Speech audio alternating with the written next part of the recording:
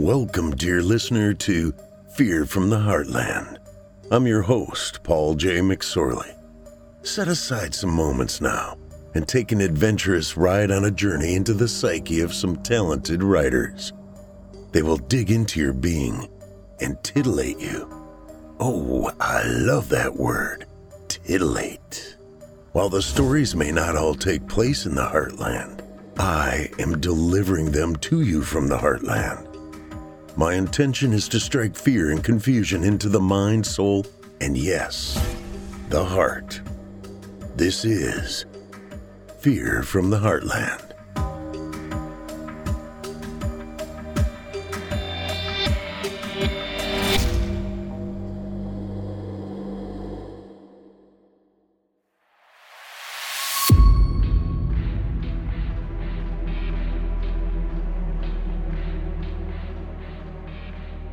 Hello, Heartlanders, and welcome to Season 5, Episode 6 of Fear from the Heartland. I'm your host, Paul J. McSorley. Hey, Heartlanders, you guys patrons yet? Visit simplyscarypodcast.com and click Patrons in the upper menu to join the club.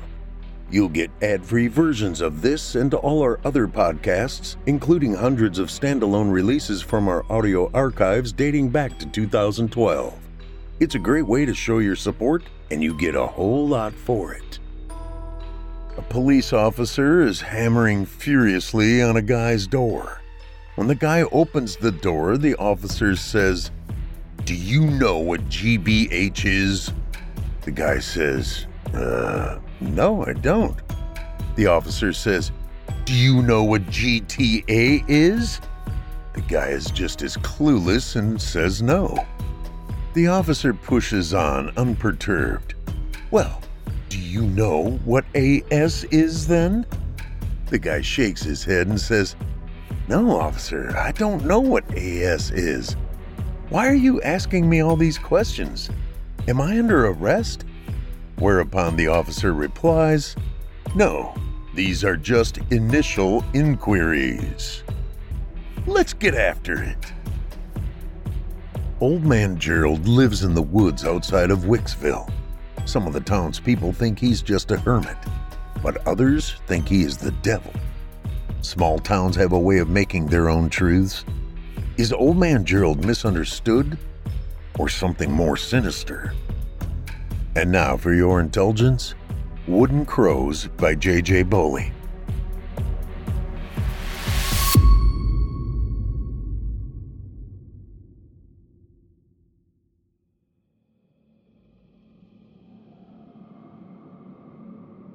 "Consider the crows," I heard him say.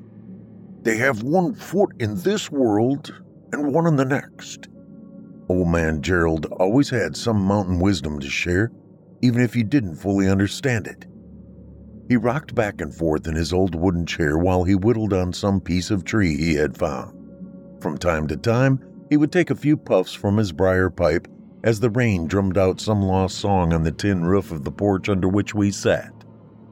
"People think crows have dark souls," he continued. "In fact, they have no souls at all." Gerald said these things in such a matter-of-fact way. He believed them just as sure as you and I believe the sky is blue. It's strange he's even talking about crows. I hadn't seen a one. It's as if some random thought popped in his head and he spewed it out just as soon as it arrived. I watched as his hands pulled the Barlow knife across the wood in his hand like a surgeon with a scalpel. In the shadows of the porch, I couldn't see what he was making, but he folded his knife and put it away and handed me a small wooden crow with its wings wide. "Just don't let it take your soul," he said before taking a few more puffs, "or you'll have one foot in the next as well." I didn't know it at the time, but this would be the last time I would sit with Gerald. He died later that same year, and I, for my part, was an unwilling participant in his death. Nobody knows how long Old Man Gerald had lived in those woods. My father once told me that he seemed old even when he was a kid. Maybe he was some immortal living out his days in seclusion in that broke-down old cabin. There wasn't a road to his place, just a couple of paths cut through the trees. The townsfolk spoke of his place with curious fear. "Did you see all those animal skulls and bones hanging in the trees?" one would say. "How can he live up there without electricity or running water?" another would ask. You have to understand, times were different back when I was a kid growing up in the Ozark Mountains. The internet didn't exist, and people didn't walk around with small computers in their pockets everywhere they went. While the small town of Wicksville was predominantly Southern Baptist, they still held on to superstitions passed down from generations. We all watched out for black cats crossing our paths, believed the color of the sky would tell us if it would be a good day, and ate our black-eyed peas every New Year. As for what the townsfolk thought of Gerald, well, it ranged from him being some old crazy man to being some sort of sorcerer. Some thought he sold his soul to the devil, and others thought he was the devil himself. How I came to find myself sitting under Old Man Gerald's porch in the rain started the summer I turned 9. Back then, kids didn't sit in their room for hours playing video games. In fact, during the summer, it was rare to see kids indoors unless they were sick. Kids could be gone all day, so long as they made it home for dinner.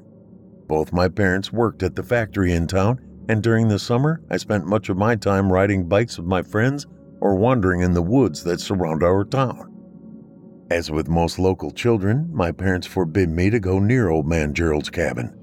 Still, every so often, a teen would brag to his friends of having knocked on Gerald's door only to run away before he opened it.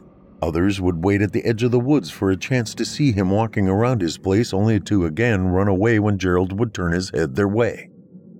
The summer I turned 10, I was being an average boy climbing trees in the woods. I was about to reach my summit perch when the limb I grabbed snapped, and I came rushing back to earth like an angel cast from heaven. I'm not sure how long I lay there before I managed to open my eyes and gain consciousness. When I came to, the woods felt like some alien planet. Pain came rushing into my body, and I couldn't help but cry. I was covered in scrapes and bruises from apparently hitting every branch on my rapid descent. Everything hurt. I attempted to stand, but the pain in my right leg was so intense it brought me back to the leafy floor of the woods again. The sun was getting low, and I resolved myself to crawling my way out of the woods. I crawled and cried for what seemed like days when I saw a slender shadow amongst the trees in the distance. My blood ran cold, and I knew it was Old Man Gerald. He began walking toward me, and I again tried to stand, but to no avail. Clawing, digging, trying to pull myself away, but I couldn't. In a moment, he stood above me in his flannel shirt and tattered blue jeans, a smoke ring from his pipe circling his head. He leaned down toward me, and I was sure he would start gnawing on me like some ravenous animal. "Had yourself a tumble?" he asked in a gravelly voice. So shocked that he spoke that I just stared at him with wide eyes. "Do your ears work, boy?" I managed to nod my head up and down. He pulled a handkerchief from his back pocket and wiped the dirt and tears from my face. I just kept staring at him, and for a moment I felt at ease. "I'm guessing you can't stand or you'd have run off by now," he said, scowling at me. He was grumbling something about damn kids as he bent down, scooped me up, and threw me over his shoulder. And there I rode like a sack of flour, too afraid to say anything. I wasn't sure if he was taking me home to boil me in a pot or something worse. As it turned out, he had carried me all the way to the edge of town where the Texaco station sat closed for the evening. The sun had gone down a bit ago, but the lights and neon of the station still shine in the blackness. He sat me on a bench near the station's entrance and told me it would be better if people thought I had made it there on my own. He turned to walk away. "You're not leaving me?" I exclaimed, half surprising myself. Old Man Gerald said he liked his privacy and couldn't be bothered trying to talk to my parents and half the town about helping some frail boy who learned he wasn't a bird after all. "Station owner be around before the sun comes up," he said. "He'll let you use the phone to call your parents." I sat on that bench for what seemed like eternity with only the neon light to keep me company. By the time the station owner arrived, I had fallen asleep, and he had to shake me awake. I called my parents from the station phone, and they came to pick me up. When they arrived, my mom came running toward me with tears in her eyes. Where have you been? We've been worried sick, she said. I could tell my dad was relieved to find me safe as well, but he didn't show it so much. You all right? He asked. I told him I was okay, but my leg hurt a little. He wanted to know what happened, and I explained falling from the tree in the woods, but when it came to how I got on the park bench, I told my dad that I had half crawled and half limped from the forest. I told him I was so tired that when I got to the station, I decided to rest and fell asleep. Amazingly, besides the bruises and scrapes, I escaped my fall from heaven with only a sprained ankle. I felt like such a wimp. I surely thought my leg had been broken. Regardless, that summer I earned a reputation amongst the local kids as being sort of a tough guy. After all, from what they knew, I drugged myself out of the woods after falling 100 feet out of the tallest tree in South McCurry County. Kids are the greatest storytellers. Despite spending most of my childhood feeling like a disappointment to my father, he did manage to teach me a few things. One of the things was, you pay your debts. Once I was well enough, I grabbed my backpack and hatchet and slipped the Barlow knife my father had given me for my birthday into my pocket and made my way into the woods. Despite the town's feelings of Old Man Gerald, he helped me and I owed him. Before long, I found myself standing at the edge of the woods staring at Old Man Gerald's cabin, still debating if this was a good idea. I took a deep breath, summoned up my courage, and half sprinted to the front door and banged on it. In a rush, the door flew open, and standing tall was Old Man Gerald with shotgun in hand, ready to send someone to hell. The look of fury quickly faded to what could only be the face of confusion. "Sam Hellboy," he growled. "What business you got banging on my door?" I stood there, trying my hardest not to shake or stutter. My pa didn't raise a freeloader," I said. "I came to pay my debt." Gerald looked at me with curious amusement. "Go on home," he said in an almost pleasant voice. "No, sir. A man pays his debt, and I'm a man," I retorted. I took the Barlow knife out of my pocket and handed it to him. He took it from my hand, looked it over. He opened it and shaved a small area of hair from his forearm and gave a confirming nod. He tried to hand it back to me, but I crossed my arms and refused to take it back. "Damn stubborn boy," he grumbled. "All right, fine, I'll take it. But we can't have you going through life without a pocket knife, so we'll trade." I was a little confused and concerned when he beckoned me to follow him into his cabin. But I figured if he was going to hurt me, he would have when I had fallen from the tree. I wasn't sure what to expect to see in Old Man Gerald's cabin. I guess I thought it would be filthy and trashy, but it wasn't. The place was small with a wood-burning stove to my left, with a hutch on one side and open shelves to the other that held what looked like cooking pots and pans. To my right was a metal-framed bed with a patchwork quilt. But the bed was made and everything was organized, and despite some dust, it really wasn't dirty. On the back wall between the bed and stove was a small wooden table with a chair to either side. There was a window above the table and one beside the front door under the porch cover. Gerald walked over to the hutch and opened a drawer. Before long, he turned around with an old 3-blade Stockman pocket knife and handed it to me. The blades had seen years of use and sharpening. The jig-bone handle's texture was much smoother now than when it had been made. I studied it for a moment, and with the largest of the 3 blades, I shaved a thin patch of fuzz from my arm. "Still sharp," I mumbled. "Of course it is," Gerald replied. "Ain't no use having a dull knife. It's not as fancy as your Barlow, but it's a good little knife," he continued. "Now it's yours," holding out his hand to seal the trade. I shook his hand, but out of the corner of my eye, I noticed small wood figurines on one of the shelves. "What are those?" I asked. Gerald turned and looked. "Ha! Those are my friends," sounding almost happy. "I find sticks here and there and whittle on them sometimes to pass the time." I looked and saw different birds and animals all out of wood. There were even some human shapes and faces carved into some of the pieces. "Can you teach me?" I blurted out before realizing who I was asking. Old man Gerald stared at me for a bit and finally he replied, "Ain't got much use for teaching children." Back to sounding grizzled, I hung my head and nodded it up and down. "But I'll make you a deal," he said. "I don't like going to the market, but I like that Dr. Pepper and I only got 2 left tied to a string in the creek over yonder. Bring me a Dr. Pepper and I'll show you how to use that knife of yours." And so it went. I would scrounge up old bottles and cans and trade them in for enough to buy 1 or 2 Dr. Peppers and take them to Gerald. By the time the summer was drawing to an end, I was getting pretty good at carving my own little birds and critters.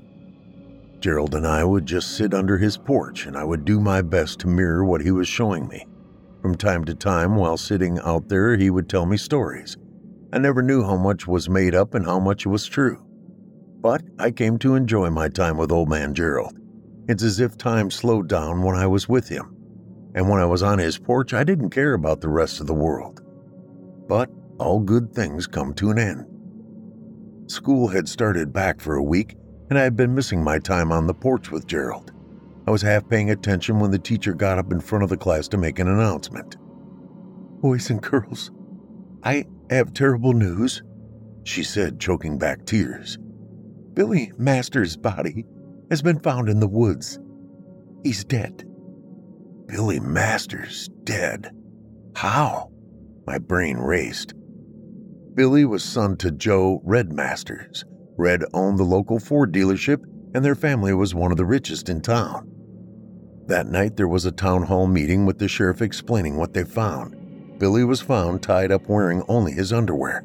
His neck had been cut, and he had been hit in the head hard enough for it to crack his skull. Everyone was shocked. Who could have done such a terrible thing? Billy's mom sat on the front row crying and not saying a word.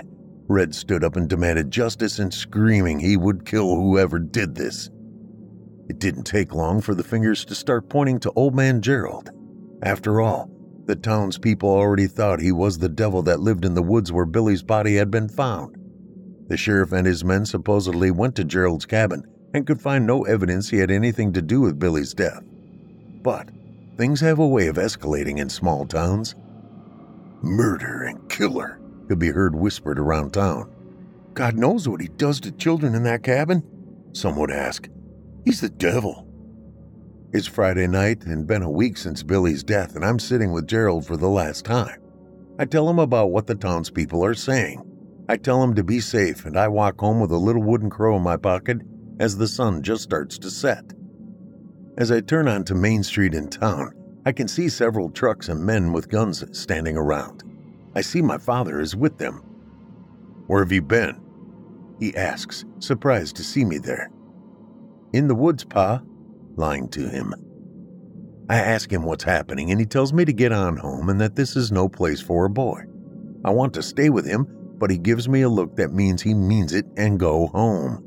When I get home, Mom is sitting at the table smoking a cigarette. She tells me to fix myself a sandwich and get ready for bed. "What's wrong?" I ask. She doesn't answer. I told her I wasn't hungry and headed to my room. I felt cold inside and knew something was wrong. I fell asleep on my bed still dressed, waiting for something I couldn't see to happen. "Where have you been?"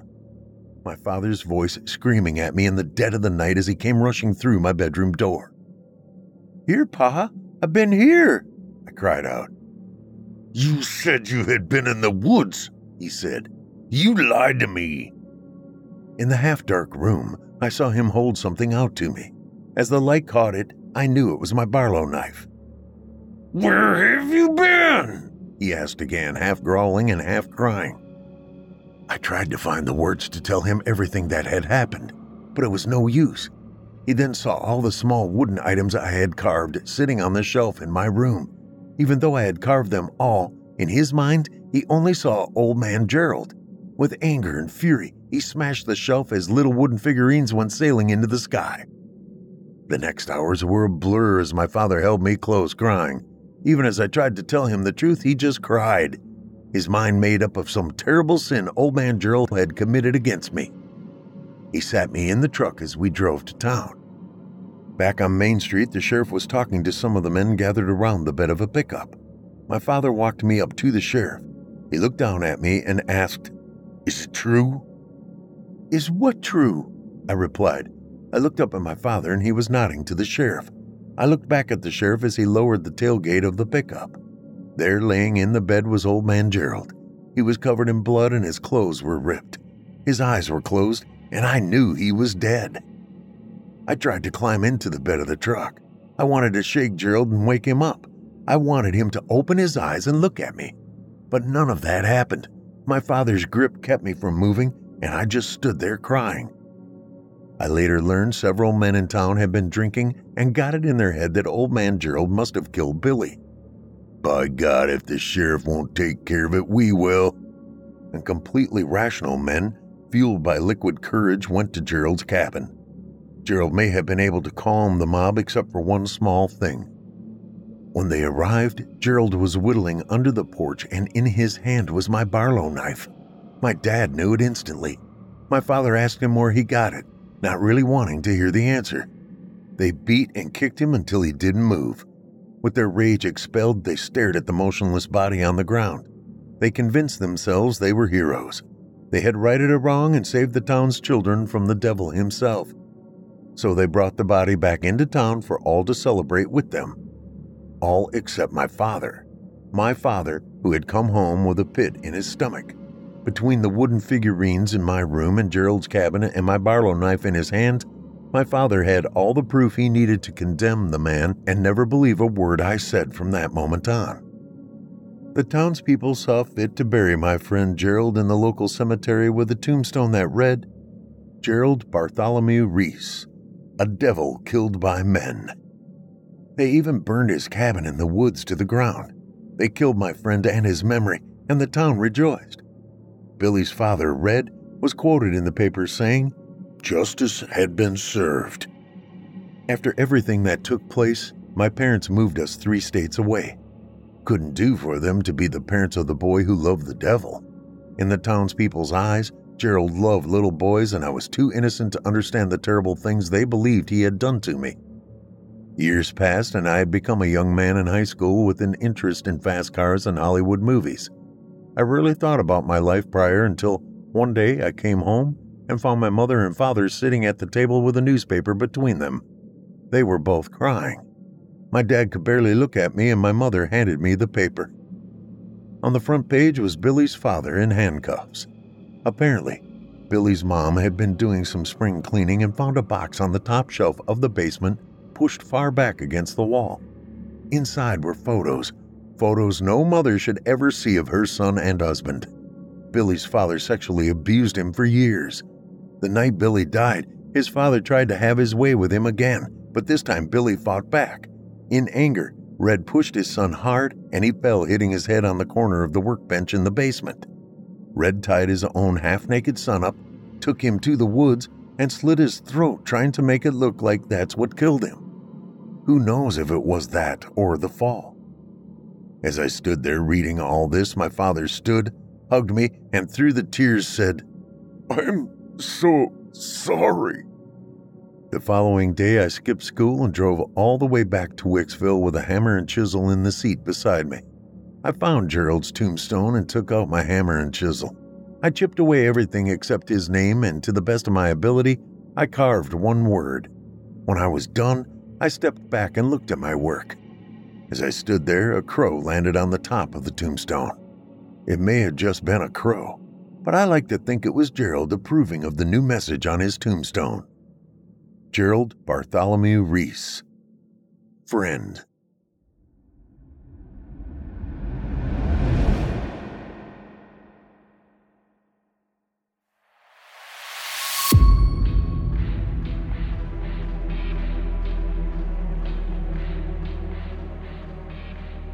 I hope you enjoyed tonight's tale, Wooden Crows by J.J. Boley.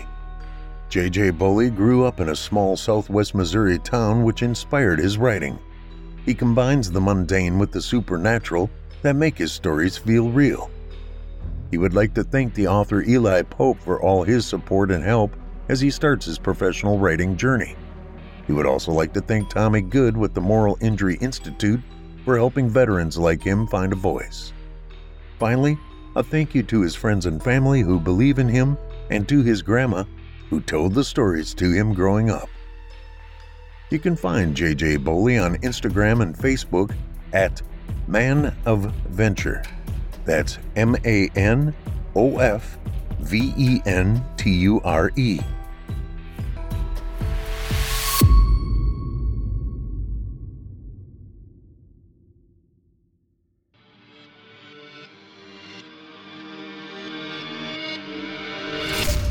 If you enjoyed tonight's story, hosted by yours truly, Paul J. McSorley, you can search my name on Chilling Tales for Dark Nights on YouTube for additional previous stories. If you'd like to hear more lengthy tales, be sure to take a look at my audiobooks.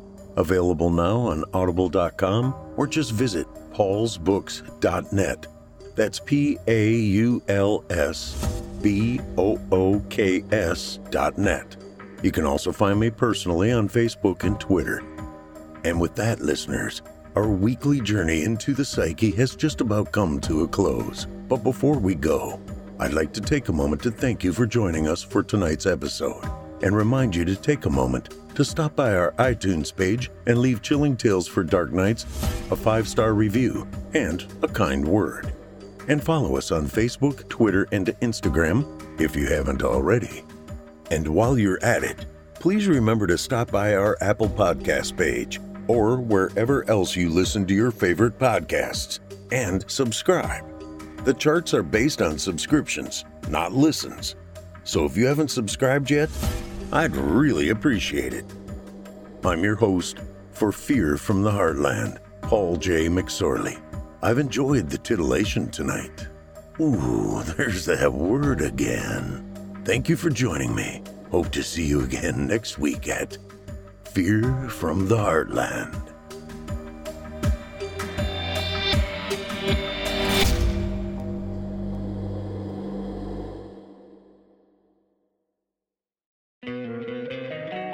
Don't you love an extra $100 in your pocket? Have a TurboTax expert file your taxes for you by March 31st to get $100 back instantly. Because no matter what moves you made last year, TurboTax makes them count. That means getting $100 back and 100% accurate taxes, only from Intuit TurboTax. Must file by 3/31. Credit only applicable to federal filing fees with TurboTax full service. Offer can be modified or terminated at any time.